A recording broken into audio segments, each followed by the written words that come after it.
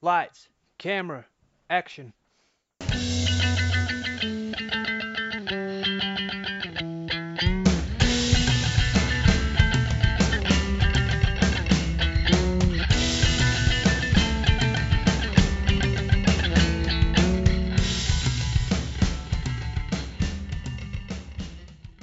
Hello and welcome to another edition of Movie Madness in association with Spitballing Pod.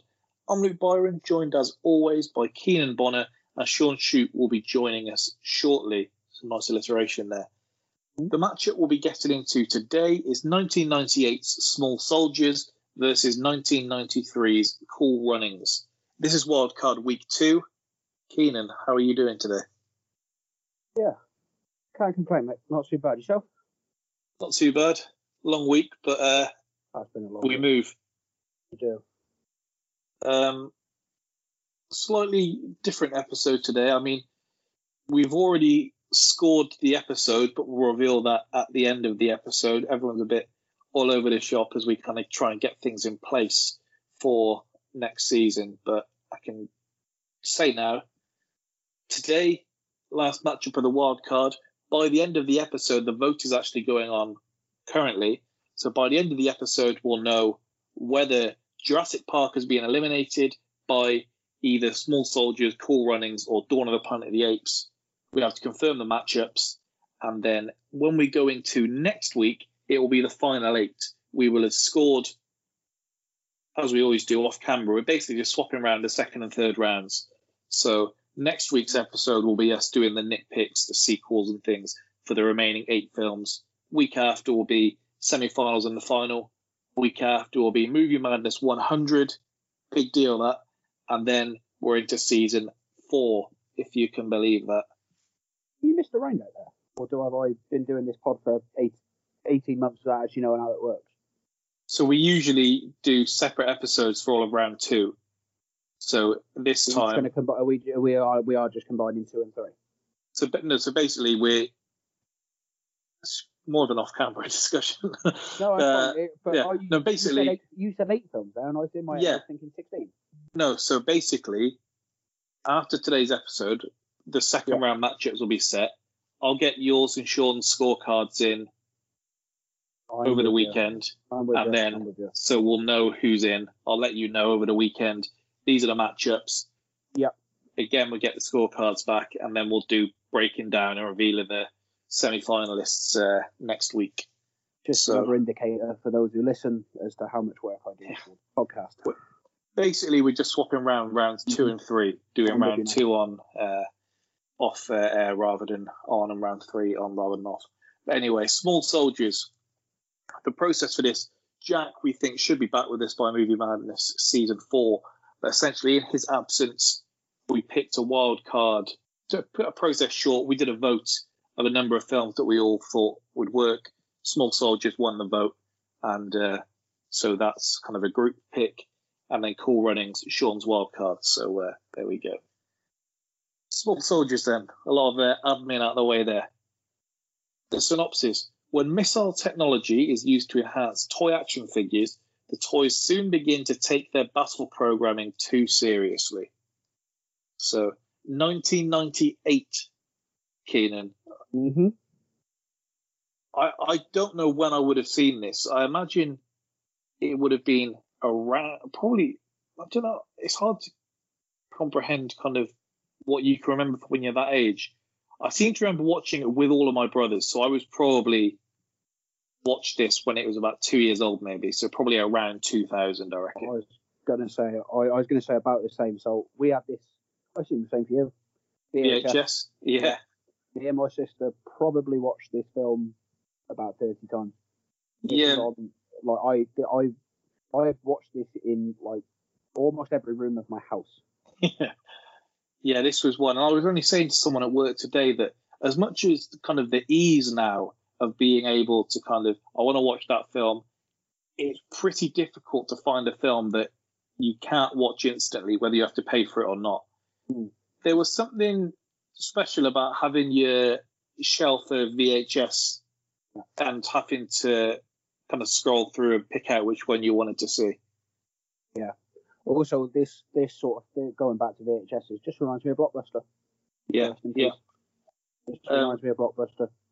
So Small Soldiers was pretty much the one where if we couldn't agree on a film to watch, then we'd bang on Small Soldiers. Yeah, we had a couple. We had like a couple of defaults. Bruce Almighty, I remember seeing. I think you said this the first ever episode of the pod. Yeah. How many times I'd seen Bruce Almighty? What's the other one? Have you ever seen Evolution, like 2001? Yeah. One of my brothers genuinely loved the film. It's about aliens. So that was I don't know. that was one that was on in RS a lot. It's not ringing a bell, but I feel like I probably recognise it. So if I run through the critics' reviews, then what do you think these critics' reviews are going to be like? What, for Small Soldiers? Yeah. I reckon it'll be ace. Quite a big cast. Film about toys coming to life. A lot of Toy Story comparisons, maybe? I'll take you through it. So, smart, satirical action comedy about talking action toys. It looks like the movie was edited down from a much meaner version to our loss. Got something about that later. The animation is excellent, and the voice cast alone is worth the price of admission. This smells like a script slapped together around a toy product launch. For all its shortcomings, the end result is quite entertaining. Finally, a charmless and often mean-spirited kids movie that no kid under 8 should be taken to see. Still quite young. If you've got that many objections to it. Yeah. But there we go. So yeah, it was kind of a mixed bag.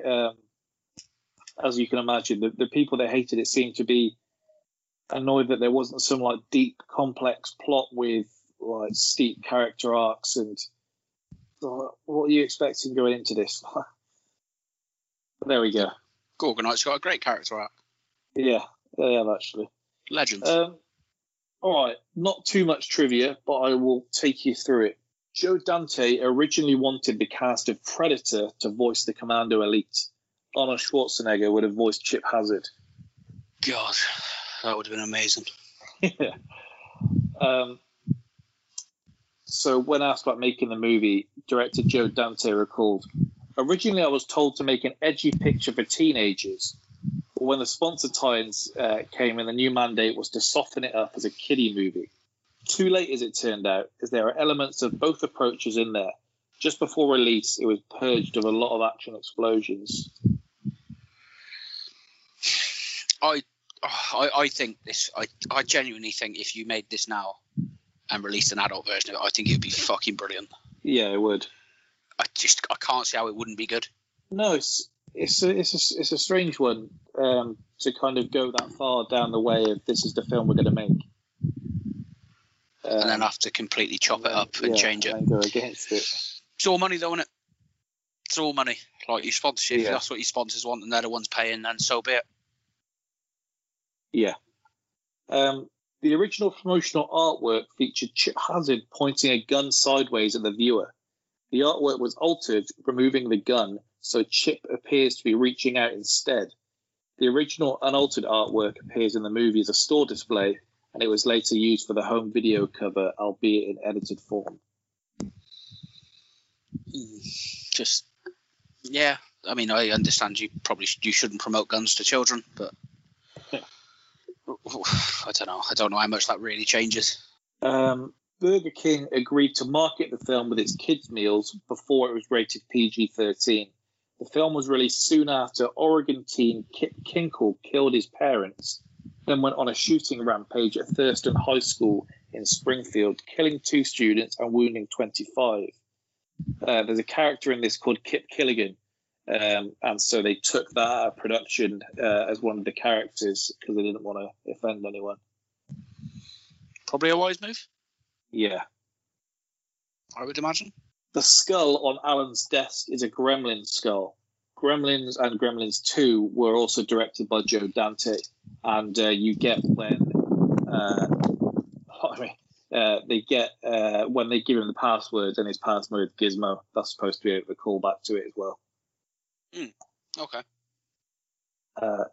the vehicles that the Commando Elite construct and that they use to attack and chase Alan and Christie are heavily influenced by the vehicles in the Mad Max film franchise. The Gorgonites are also strongly influenced by the He-Man and the Masters of the Universe toy franchise. Never did a lot for me. I've never really seen He-Man. No, I think I saw when they tried rebooting it on like Cartoon Network back in the day, but never really stuck. Are they? I feel like they're rebooting it as we speak. They have. Yeah, they have recently. I feel like I read that. But I've not seen it. No, me neither. So the first choice to play Alan Abernathy was Joseph Mazzello, who played Tim in Jurassic Park. Oh, that'd be nice. Lord Derby. Yeah, so a couple of years older then as well, so it would have been interesting to see how he came on with it. Developed. Yeah. One of the early aesthetic issues for Winston and his crew, the makers, was determining whether the Commandos and the Gorgonites should look and move like plastic action figures or like real organic characters. The question was, do we design the same limitations we saw in real action figures into our characters, or do we go beyond those limitations to give them more life? He says, we decided that to create really great performances, we had to give our characters a greater range of motion than a real toy. Our rationale was that these weren't just toys, these were the coolest toys ever, which had somehow come to life. I can't think when I was younger, or even before I'd seen the trivia for this, that wasn't something that bothered me. I wasn't like, toys can't move like that. Once you're at the point where they're running down the street, taking people hostage, like I feel like that's the least thing that should bother you, yeah. I'd never even entered my consciousness, like you say, until about 5 seconds ago. Never even thought about it, but I do think they made the right choice regardless. Yeah, definitely. So that's all the trivia there is. When we go back and look at this, obviously the standout two stars now would be Tommy Lee Jones doing the voice of Chip Hazard and Kirsten Dunst, who I think was 17 when she did this film. So obviously she goes on to be a massive star. He's already a massive star. The casting, I guess, has aged well, because even the people they, I think, weren't paying well go on make to bigger and better in things. hindsight, yeah. Yeah. So I mean, Tommy Lee Jones is your draw, really, isn't he? Yeah, for sure. Strange role for him, kids' film. Yeah, I guess it's something that probably didn't take too long. You can imagine the sell of this was probably quite big when it was being put to him. Yeah. Goes to do Men in Black the year after, 99? Must be around that, yeah. Kirsten Dunst has already done Jumanji at this point. She's been in an episode of Star Trek. 6 episodes of ER. Voice work for Anastasia. So she's a full-fledged actress at this point. But I guess this is maybe one of the second after Jumanji where she's the star. Well, I guess in this one you're not seeing Tommy Lee Jones, are you? So he really is kind of front and center in this one. Yeah, for the adults watching, they know it's Tommy Lee Jones. Like, as I was watching it the other day, even you could close your eyes and you're like, that's Tommy Lee Jones. But for kids, yeah, you're absolutely right. You wouldn't quite to like 4, 5, 6, 7, 8, 9, 10-year-olds. Who the fuck's Tommy Lee Jones? And you can see what they tried to do there, because if they tried getting Tim from Jurassic Park, they're trying to get 2 recognisable faces from previous franchises, put them in this, and immediately you have people pointing at the TV saying they recognise them. Yeah, strategy as old as time, isn't it? Yeah. But I mean, it's literally how movie stars are made. Yeah. I mean, fair play. She does well. You don't see anything of her anymore, do you? No, 4 years later, she does Spider-Man. Mm-hmm. I guess Spider-Man 2 and 3. She's in Wimbledon with Paul Bettany. That's the one I was going to say. That's the one that seemed to be like where her face was everywhere around this time. So yeah, was Spider-Man 2 and this. So I'm pretty sure she was on the cover of that as well. Yes. She's in that How to Lose Friends and Alienate People. Is that the one with Simon Pegg? Simon Pegg, yeah, she was in that. Yeah, I mean, I wonder what happened to her. But... Yeah, I wonder what happened to her. Because like you say, 04, 05, seems like she was legitimately just everywhere. Yeah, and she's not really... I know it's a long time ago now, but if you think of a lot of people who were big then, they're still big now. There's probably far more who aren't, but... Yeah, and usually if they're not, you go on their IMDb and what you see is suddenly you scroll down and the numbers are huge when it comes to like directing or producing, but she's not done that either. Maybe it's just a case of making your money and then just enjoying yourself. Yeah, maybe she got it. Well, maybe she thought the time was right. Got enough in the bank. I don't need it. I hope that's the case. I hope there's nothing sinister or... Because I actually think I think she's brilliant. So hopefully it's just a case of Elizabeth Stone and Marie Antoinette were quite big as well, weren't they? Marie Antoinette was quite big. So you've got that. That's right before Spider-Man 3, and Spider-Man 3 is kind of the last blockbuster she's done. I was confused for a while, and I used to put myself on being quite good with things like this until I've been caught out a couple of times on the podcast where I thought she was married to Fred Durst, as in Limp Bizkit.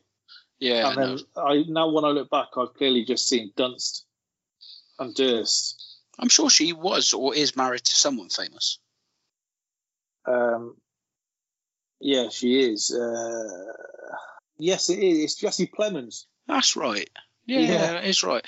Which is strange. Maybe she stays up like this. It's terrible. It's a very sexist assumption, so my apologies. But at the time that she seemed to stop, he seemed to start.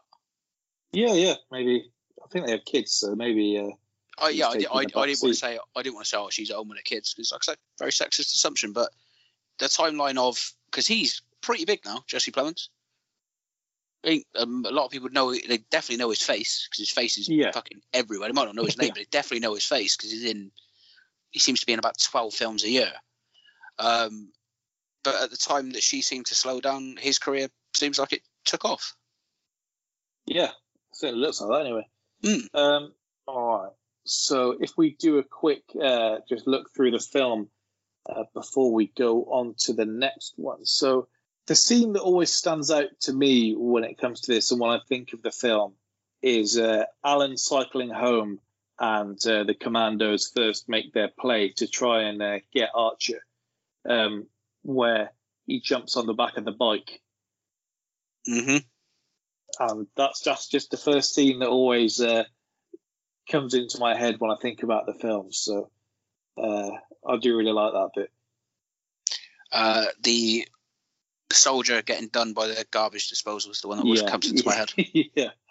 You've got some great names for them. Nick Nitro is the one that always sticks in my head.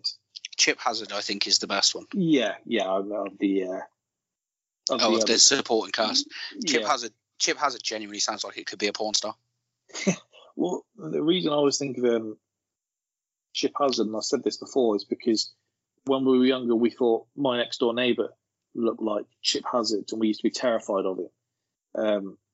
Mainly because he had this massive Alsatian. He used to threaten to feed our footballs to it if they kept going over his fence. But what a dick! Yeah, well, my neighbours always used to threaten to stab our footballs. Yeah, I mean, he gets on well with my mum and husband now, but he was terrifying back then, and we used to refer to him as Chip Hazard. Let him know that you've got that stiff jab these days, if he wants that work. Yeah, exactly. I mean, the names in this, Kirsten Dunst, I can't imagine she's pleased when she looks at the script and her name's down as Christy Fimple. I don't know who's come up with that name. Christy Fimple, Alan Abernathy, Erwin Wayfair, Larry Benson, Gil Mars, Timmy Fimple. I don't know what they're playing up with these names. Yeah. Brick Bazooka, by the way, great name. Yeah. As is Butch Meat Hook again. Yeah. I honestly feel like the writers have just been like, fuck it, let's just try and fit. Let's just do it and just see if we can fit anything that's not a porn star's name, but might be. Do you think they started with the dad because his name is Phil Fimple, and that feels like they've started with that and then worked down, which is how she ends up Christy Fimple? Yeah, I have no idea. Fimple. Is that even a real name? I have no idea. Never heard of it. No. Did you spot Robert Picardo in this? Is that a Rex Ryan entry? Famous Star Trek actor. Oh, thank you for clarifying, because I didn't know who Robert Picardo was. I didn't notice him, and then when I saw the trivia, it's quite a big deal. Dennis Lerian as Gil Mars. I quite like that. Yeah. So Picardo he's one of the technicians fitting the microchips, basically. And he apparently uses some Star Trek quote in this that is kind of a call out to people that recognise it. But we didn't recognise it, so it doesn't have the same effect on us. No. I tell you who is in this film who, like, if we were to steal from the rewatchables and do a that guy, he is interesting. Like, he's just so recognisable, but I didn't know his name until like Tuesday when I watched this. It's a guy called Kevin Dunn, who plays Stuart Abernathy. Yeah. He is in his credits on IMDb. Genuinely must be like about 100. He is in so 130. Much. Yep, he's just in so much. He's not letting up either. He's still going strong. Good. It's always it's something like a school teacher or like a boss. He's just there. He's just there. He was in Godzilla. Yep, he was in Prison Break. Oh, he's also in Transformers. In Lost. See, you love all this. He gets about. Yeah. Like I said, I didn't know his name until when I actually finally Googled it, but he's in so much. Yeah, strange. Because I looked at him as well. I recognise you. But I must have looked up everyone else and then not him. Because I also recognise David Cross, who goes on to be in Arrested Development with Jason Bateman and Michael Cera. And he's one of the more popular characters in that, yeah. Randomly in Alvin and the Chipmunks as well. Little one for you. Yeah, he's done quite a bit, I think. There we go. The other scenes, like the one that you referenced there with the garbage disposal, them playing a decoy in the cupboard and then coming out and having him dangling down. The best thing about it is, I think, they don't really make any jokes, the soldiers. Much like the point of the film, they do believe they are just completely legit soldiers. They're the Commando Elite. It's just so good. I guess we ignore the fact that the purpose of the films putting nuclear chips in action figures wouldn't just give them superhuman abilities, but would also poison everyone that bought one.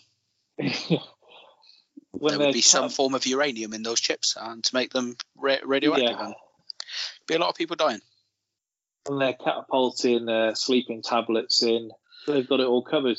Mate, the tactics are unreal. Chip has They then create a machine to be able to bring the Barbie doll equivalents to life as well. So they're scientists as well as being soldiers. And they're out looking for that tail. Yep. Do you know what I mean? Oh, there we go. They're... I still think Arch is my favourite in this film by a country mile. I'm a Commando Elite man. I knew you would be. You've got that about you. Yeah, I think it's Nick Nitro. I just loved him, even just watching it back. Although, even what I referenced earlier as being my most memorable scene, I love the scene with when Archer, you first kind of see him come to life, and he's getting nudged by the cat. The only action figure I have from this, actually, we had Archer. There we go. Maybe that's why you've got more of an allegiance. We have one of the Gorgonites, yeah. There we go. If we just do the categories before we move forwards, rewatchability. This was a little longer than I remembered. Yeah, I'll give you that. So was it hour 40? I think. Hour 50. I think I don't know, mate. Maybe it's just me, but I think like when I think like films that we do that I liked as a kid, they all seem longer now. Yeah. Maybe my attention span is less. There's more going on, or maybe I'm just less engrossed. But maybe that is it.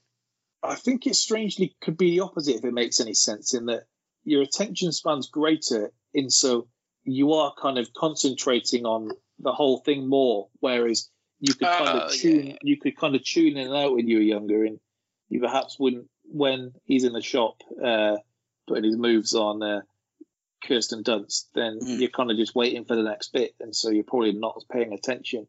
Maybe. Not paying attention as much. Maybe. Yeah. It makes a lot of sense. I don't, but I agree. And you've got less distractions, so kind of that's what you're doing. You are watching. You didn't have a mobile phone then to be looking at. Yeah. So yeah, I mean that definitely helps. I suppose for now, for films that I watch for the pod especially, I watch them with,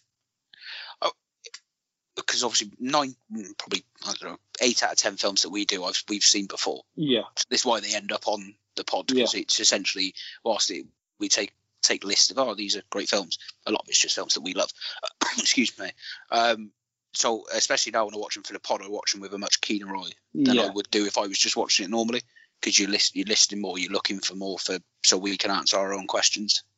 I was going to say to you, actually, so we do usually, between us, we pick basically which films are going to be in the bracket. When we then do the wild cards, and ultimately the film that we've already put in the bracket wins, is that vindication for our selection that it was the right pick? Yeah, well, it has to be, doesn't it? It means we've picked it, or maybe our wild card picks are just shit. Maybe our actual taste in films where we just get to go a bit rogue are just terrible. Well, maybe, yeah. So. I hope that's not the case, but maybe people when they see fucking hell, what are they doing putting Cool Runnings in it? No offense, shoot. But I'm just picking the one we're doing today. But maybe people like Christ are like, Cool Runnings, are you boys being serious? Yeah. Where is Shoot is probably the big question. Said he was going to be a tiny bit late, and half an hour later. There we go. But yeah, the categories. So rewatchability, not huge, I guess, because it doesn't quite hit the same as it did when we were younger. Not that I don't enjoy it, but yeah, you're probably right. It's not fantastic or not phenomenal, but I do. Again, it's one of them that's just got a soft spot. I've got a soft spot for. When they kick the garage up and Wild Thing comes on, and they've got the flamethrowers and the little trucks coming out, marching towards Alan and Christy. Unreal. That used to pump me up so much when I was younger, seeing that. Just get ready to go out to war after seeing Chip Hazard and the boys with no fear. Mate, literally no fear. Forget the fact that like 70% of what they're trying to take down is like 100 times their size. Hey, Commando Elite, they've got the strategies. At the end, when they kind of get sent away, how far do you think they get? Not very. No. Like, probably 2 blocks away before something happens and they're fucked. Yeah. Well, just I've got my notes that I took down while watching the film, just to take you through my thoughts as I was watching. That picture at the start where the toy guy basically is telling them, like, get on with it, reminded me of a bad Dragon's Den pitch, which, when they're very bad, I genuinely can't look at the screen. That's what I'm there for with Dragon's Den. I want it to be bad. I want it to be bad, but I can't look when they're stuttering, and it's like, oh, this is so bad. And they'll usually pan to like Duncan's face, and he's just raging. Sean, nice of you to join us. Nice to be here. You missed all the dramatics at the start. A few technical issues. Yeah, a few technical issues, but we're running smoothly now. So we're just doing our thoughts on Small Soldiers, so you haven't missed Cool Runnings yet. I'm just going through my notes. So the way Alan hustles Joe to just give him the action figures, saying, come on, has none fallen off the back of a truck before? Far too easy for a kid. What's he meant to be, like 10? He's out on them streets. And Joe doesn't put up any fight at all. No. Well, he does, but not much of one. Look, Joe knows it's cold on these streets. He knows when he's beat. My next note, could see Sean rocking curtains like Alan in this film. Yeah, I can see that as well. If you take you back to 98. I'd have definitely had them back then. Skinhead back then for me. Westlife, not Westlife. Boys, Backstreet Boys. Yeah. My mum used to give us this funky haircut where I swear she would like shave the top of her head and just like leave a fringe. They're almost like the Ronaldo, or not quite that, but it would be like, say, when I say shaved, it'd be like, say, 4 or 5 all over maybe. Okay. So it's long-ish, but you just got this fringe that's longer than anything else, because that was the thing, wasn't it, spiking up your fringe? Yeah, my old man weren't playing these games, mate. He had 4 boys. He had 4 boys to contend with. Sunday night, getting kitchen one after another. My sister, honestly, she was lucky to escape it. The absolute the operation he had going on was like getting towel around the back, grade 2 all over, bang, gone. Get up in the shower, next one. I remember there being like beef between my mum and dad at the time.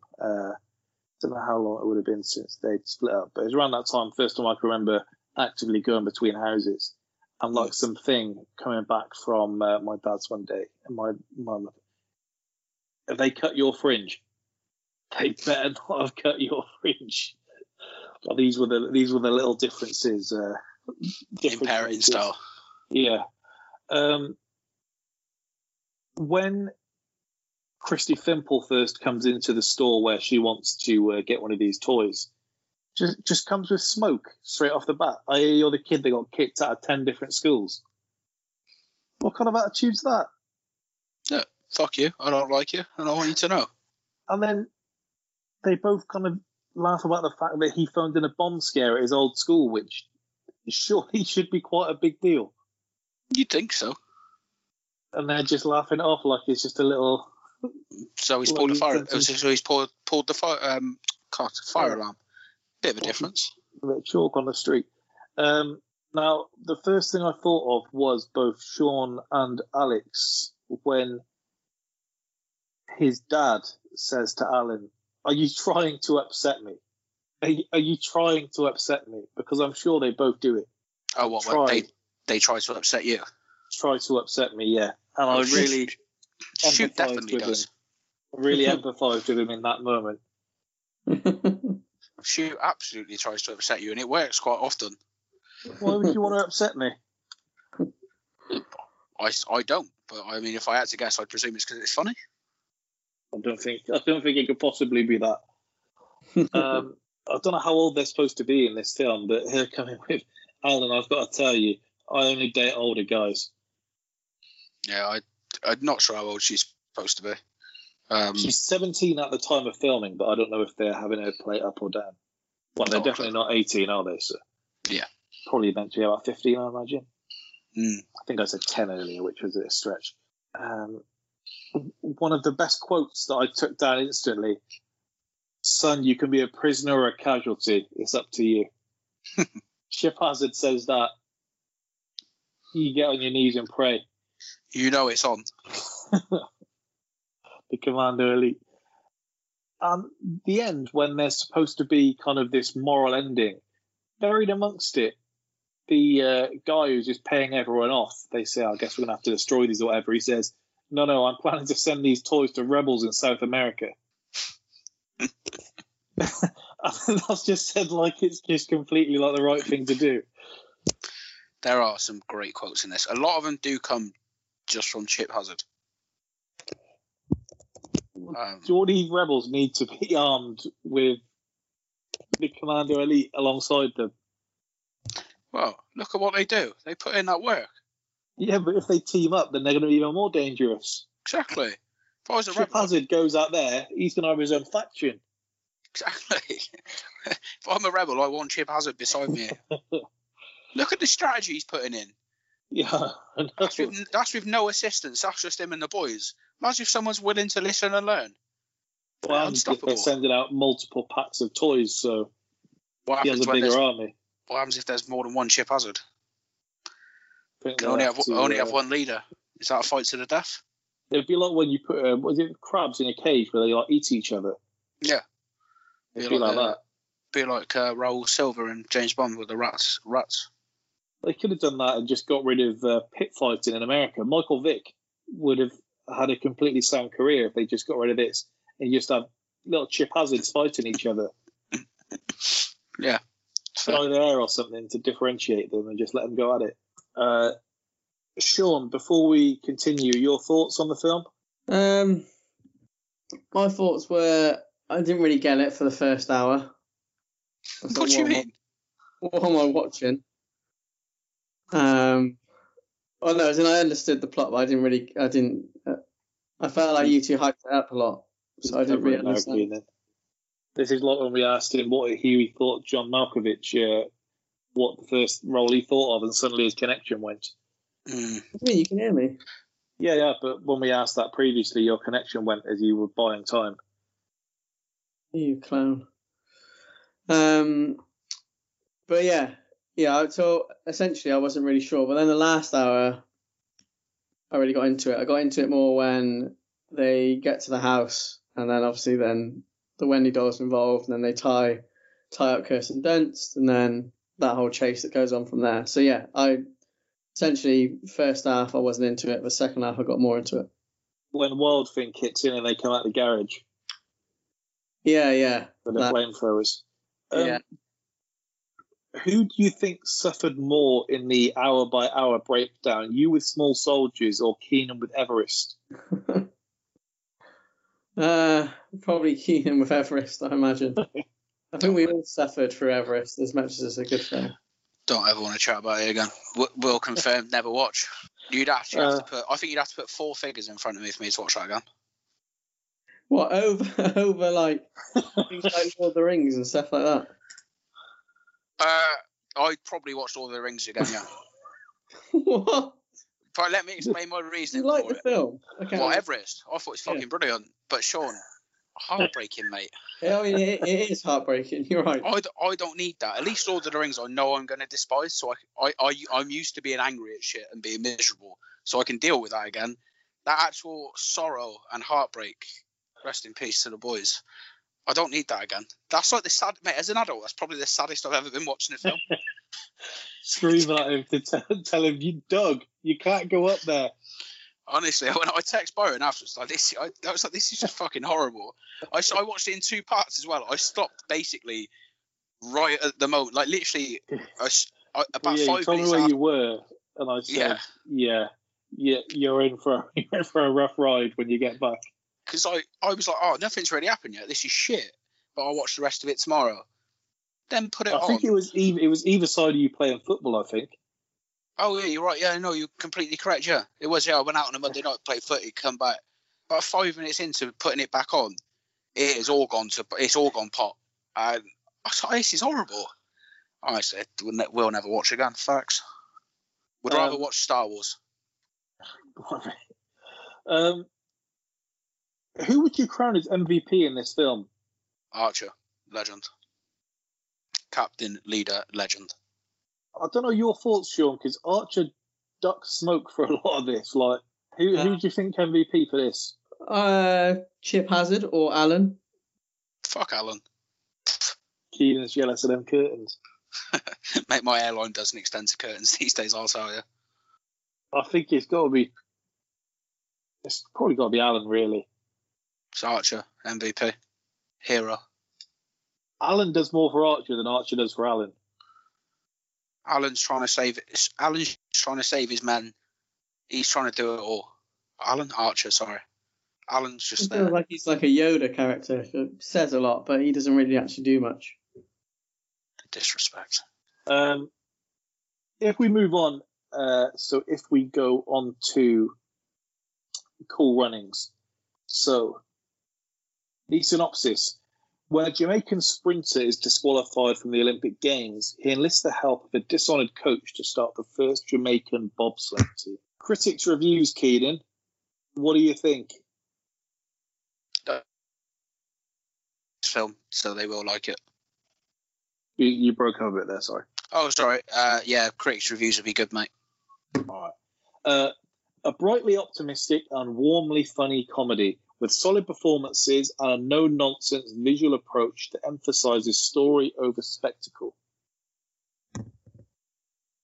The performances are fun, and director John Turteltaub gets those fateful final moments right, leaving us with a triumphant, entertaining story of Winter Olympic glory.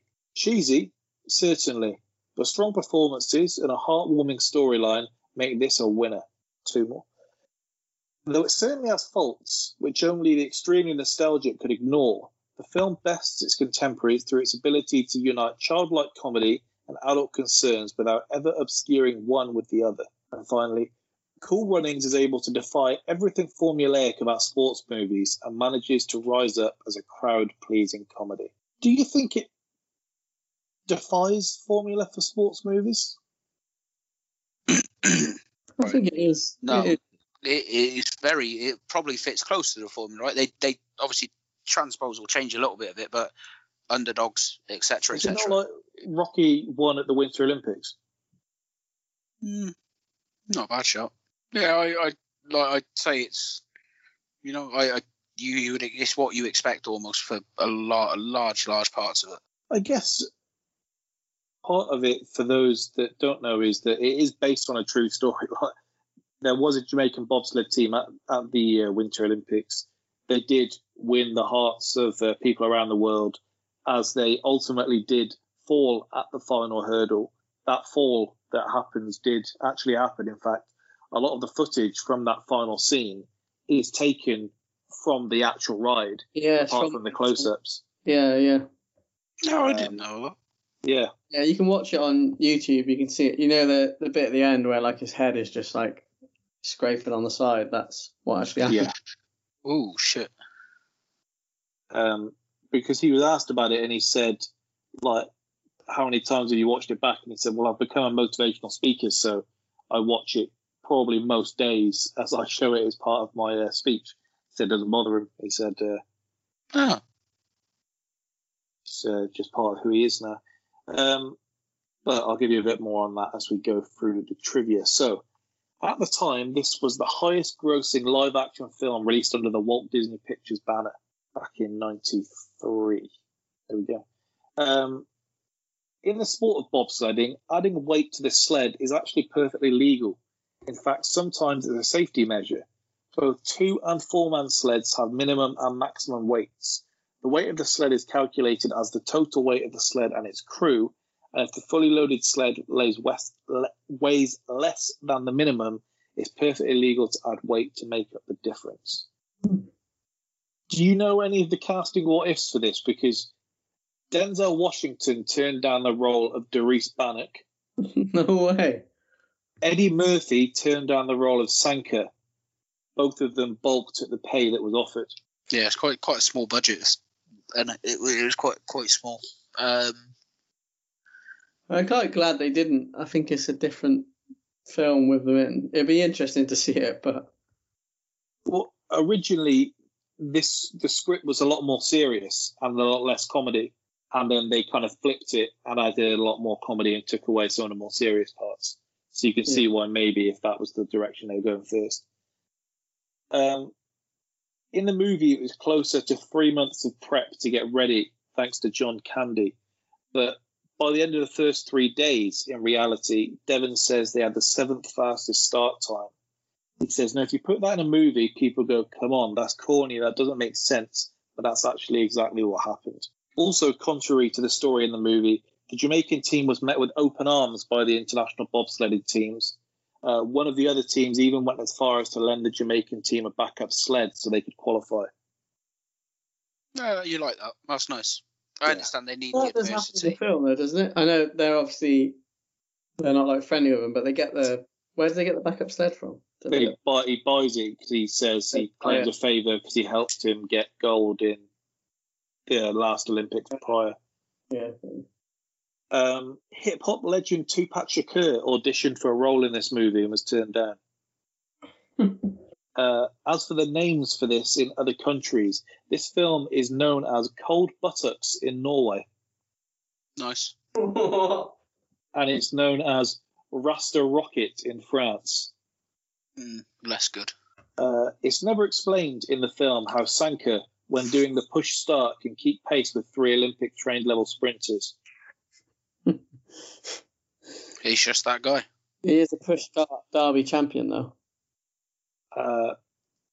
If you notice the product placement in this, after meeting the qualification requirements, the Jamaican bobsled team toasts with Coca-Cola. Yeah, I've seen that. Undisclosed the figure they were paid. And as we said, the crash scene at the end of the movie, except for the close-ups, is real footage. And contrary to the movie, the infamous crash wasn't due to a mechanical error, but more or less losing control of the sled at such a high speed. So essentially, the true story part is they weren't very good. They did go to the Winter Olympics and they crashed at the end. The rest is kind of fill in the blanks. Yeah. They didn't have a coach that cheated his way there and had a bad reputation. They didn't have all of this. But it makes for a good film. It does. So this was my first time watching this. Was this your first time, Kino, and you'd seen it previously? No, I've seen this quite a few times.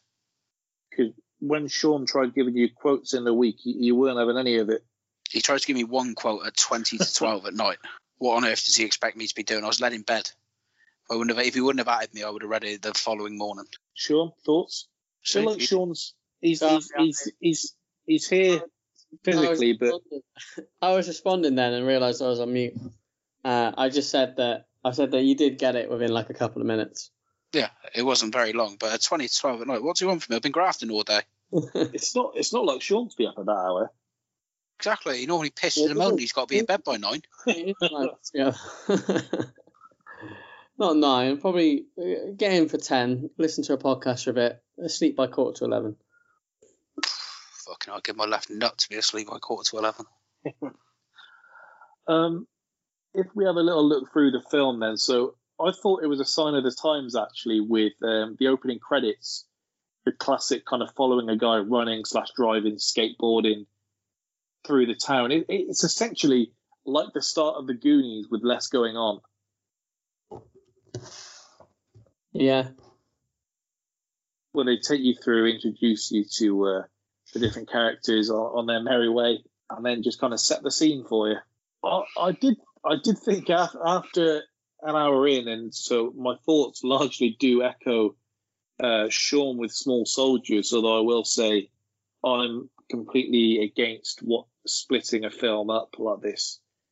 So I watched it all in one go. I didn't do anything different there. I was thinking this is very long. And I think I spoke briefly on Monday's podcast when I kind of set this up, saying I worried for both me and Sean that where nostalgia saves the day for the parts that, as me and Keenan spoke about, the parts that may not hit the same now, the nostalgia saves it. And I wouldn't have that for this. But yeah, I thought it was just a good kind of feel-good underdog sports film. I thought you could see the Disney in it. I was glad they kept it quite simple. If, like one of the reviews said, I don't know if you agree with that, they didn't make anything too complex. They didn't even take you like around the Olympic Village too much and make you do all these little things. It's just an easy to watch hour, 40 minutes. The focus is just on the team, isn't it? Yeah, which is what much. And some angry really what Germans. you want. No, I know, but like for the most part, it's just on the team, which is what really is exactly what you want. Yeah. How rewatchable of a film do you think it is, Keenan? I enjoyed it. I won't rush to watch it again. I have to admit, I won't rush to watch it again. So, I agree with you there. What I will say is, I do think, as we always, or me usually, reference our imaginary kind of rewatchability checklist, I do think it ticks a lot of boxes in that regard. Yeah, length is okay. That's a good voice clip. You've got far too much time on your hands. Honest to goodness, you need to start filling your evenings with something. I don't know what it is, but something, please. It won't be that length. Well, no, it's only okay, isn't it? I've got no, I'll have to edit out the technical difficulties, so that'll do me for this evening. Yeah, just I cut you off actually while you're seeking to make a joke, so sorry, carry on. Yeah, shocked you cut me off. Yeah, it's easy to watch, which is always a nice one. It's light. It's just, like sometimes it's just really hard to rewatch a fucking heavy film, innit? Yeah. Like it has to be phenomenal. Like Apocalypto, very heavy. Not gonna be jumping to rewatch that, for example. Everest, the same. Yeah. Something I think we all said while kind of commenting on this. What are you roaring out in the background, shoot? It just makes me laugh every time. I know you're not saying it in this instance, but just the amount of times watch films that you just don't like, or you just never watch again. I'm a very simple man, Sean. It's a yes or no answer, really, mate. Either it's good or it's dog, and that's just how it works. And there are a lot of these films that you have put me through that I will never watch again. I say you. Sorry, Sean. Mainly Byron. And it's I feel like the next bracket, you've had a lot of a say. I feel there's a lot in there that you... Yeah. Look how good that next bracket is. It is fire from top to bottom. I can confirm, Sean, there's not one film Keenan asked for, so I don't want this said later, that isn't in the bracket. On the Waterfront's not in there. Yes, it is. Oh, is it? Yes. Sheesh. I think there is not one film that you requested that isn't part of this bracket. I don't think you understand how excited I am for this next bracket. I'm trying to let Byron let me do the Goodfellas pod on my own because I feel like. Hey, don't reveal the films in this bracket. I can tell you from experience now, it's not much fun doing a pod on your own. Let me talk about that film. No, because I was saying sentences and then laughing at them as if I didn't know they were coming. Just to try and switch up the flow. There'll be no jokes. Sean, honestly, listen back. Pod. I was saying it and then having a little giggle. He was giving his own Frank Lampard interview. No, but seriously. Also, I'll save that for off the pod, actually. It was a Goodfellas reference, but won't dog anyone. Sean, what do you think is the best moment / scene in this film? Oh, tough one. I think I don't even know how to pick one. Maybe like when they qualify for the Olympics, I quite like that scene. That was quite good. And then the only other one I had was like the training montage scene as well. I really like that one. When it's like I think Rise Above It's playing. Yeah, so that scene. What about you, Keenan? Do like the training montage. I also do like as terrible was terrible is the actual final run as well. I didn't know at this point like how much of it was true. I was quite shocked to see. Well, I don't know how you survive that, going at that speed and then dropping on your head. I don't understand. Yeah, it's a brutal crash, isn't it? And how long, like the speed they're at, where I know they got a helmet on, but still, like the speed they're at, where their heads like just crashing on the what do you even call it? A run? What do you call what a bobsled goes down? It is a run, isn't it? Call it a run, don't you? But yeah, when your head's just like smashing against the run or whatever it is. Yeah, I know. Would you like to have a go in one of them? Nope, I'm far too heavy for that. Fuck you know. You could be John Candy's weight. As long as I'm not having to do the brakes or the steering or anything, have a good time. I'd sooner do that than do like the luge or toboggan when they're just on their own. The luge is fucking mental. I wouldn't want to do that either again. It's far too heavy for that. When I think of luge, I just think of those ice sculptures they have in Office Christmas Party. That's the only luge you'll catch me doing. Even that one in Office Christmas Party? I've never seen it. Presume it's like a dick. Presume it's like a dick or something. It's the only reason you're asking. Pretty much bang on. Yeah, of course it is. You're fucking so predictable. It's actually not funny. Jason Bateman cups the balls. How pleased you are with this as well. Fucking hell. More how obvious it was. I also just assumed you listed off his Christmas party. You got the goat Olivia Munn in there. Which one's that? Is that the one with Seth Rogen in it? No, that's Night Before. This is Jason Bateman, Olivia Munn. No, Jennifer Aniston's in it, isn't she? Yeah. Yeah, I know what it is now. No, I've never seen it. I've also never seen the one with Seth Rogen in it. You're missing out, let me tell you. I don't like Christmas. Why am I going out of my way to watch fucking Christmas films? Well, they might charm you. I doubt it. Other ones then. Any quotes for you, Sean, that you want to get out there with an accent? No accents, please. No accents. There's those like kiss the lucky egg, feel the rhythm, feel the rhymes, get on up, it's bobsled time. That actor has still kept those eggs because they were made of rubber. Oh, nice. He keeps them with him as a good luck charm. That's pretty cool. Sanka, you dead man.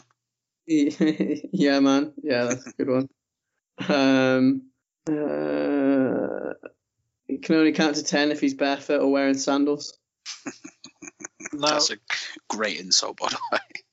I need to cut you off here, Sean, because I specifically took down in my notes to ask you to tell something that I even can't remember properly, and I know Keenan won't have heard. Can you please tell what I've had described as your famous ice skating story? I can do, yeah. I feel like you've built that up a bit, but... Well, how else can I? I'll take out the intro then. But, so when ice skating, as Byron was already referred to that, and then essentially come around a corner, slipped and fell over, and then went straight into the back of this girl, who she ended up flying over backwards, and then just kind of sheepishly walked away. Which is bad, and looking back, that was bad in itself. But hit and run, shoot. Yeah, I mean, she seemed like she was okay at the time, and then like half an hour later, an ambulance is pulled up, and then she's in a wheelchair with an oxygen mask on, taking her into the ambulance. Fucking hell. I was like, oh my god. And that made it look a lot more serious than I think it actually turned out to be. But also apparently had a bad back. But then the worst part of it was that I figured out so I knew who it was. And from a holiday I'd been on the summer before, they'd referenced who this girl was, because I think someone had gone out with them or something. So then I messaged on this guy, this is Bebo page, that's how long ago it was. Jeez. Messaged on the Bebo page to say, like, and I made a joke about hitting her, and I think it was saying that she was fat or saying she was ugly or something. Jesus Christ. And then she then saw that message as well. And then like the equivalent of like quote tweeting, but in Bebo days, and saw it as like, thanks a lot, Sean. I still can't really walk properly because of the ice rink.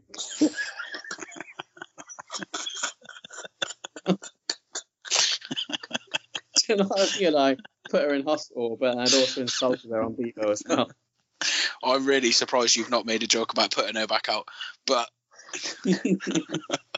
I suppose you didn't have that in the locker back in the day. It wasn't even like bad looking or anything like that either. It was just the point of the joke, and again, showing off to make friends. It was essentially that, yeah. You've essentially two-footed this bird and then have just dug her out. Yeah. Wow.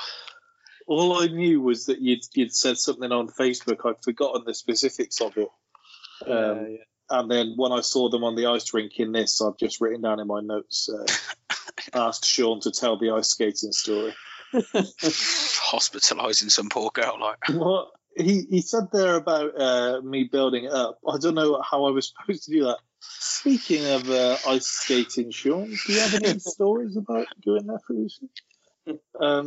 I don't know, just the word famous. Yeah, I did think that after I'd said it. It's probably more infamous rather than famous, but yeah. Who's the MVP of this film?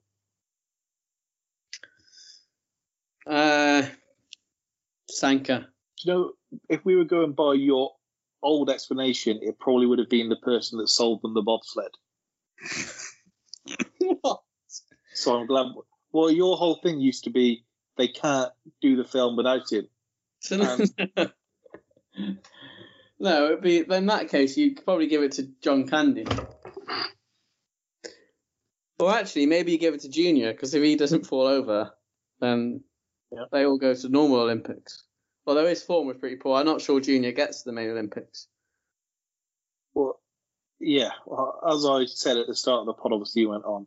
We have technically voted off camera, so Cool Runnings is the one that progressed here. I think it was an 8-6 scoreline. Visual appeal. Did I submit 2 seconds? Did I submit a score for this?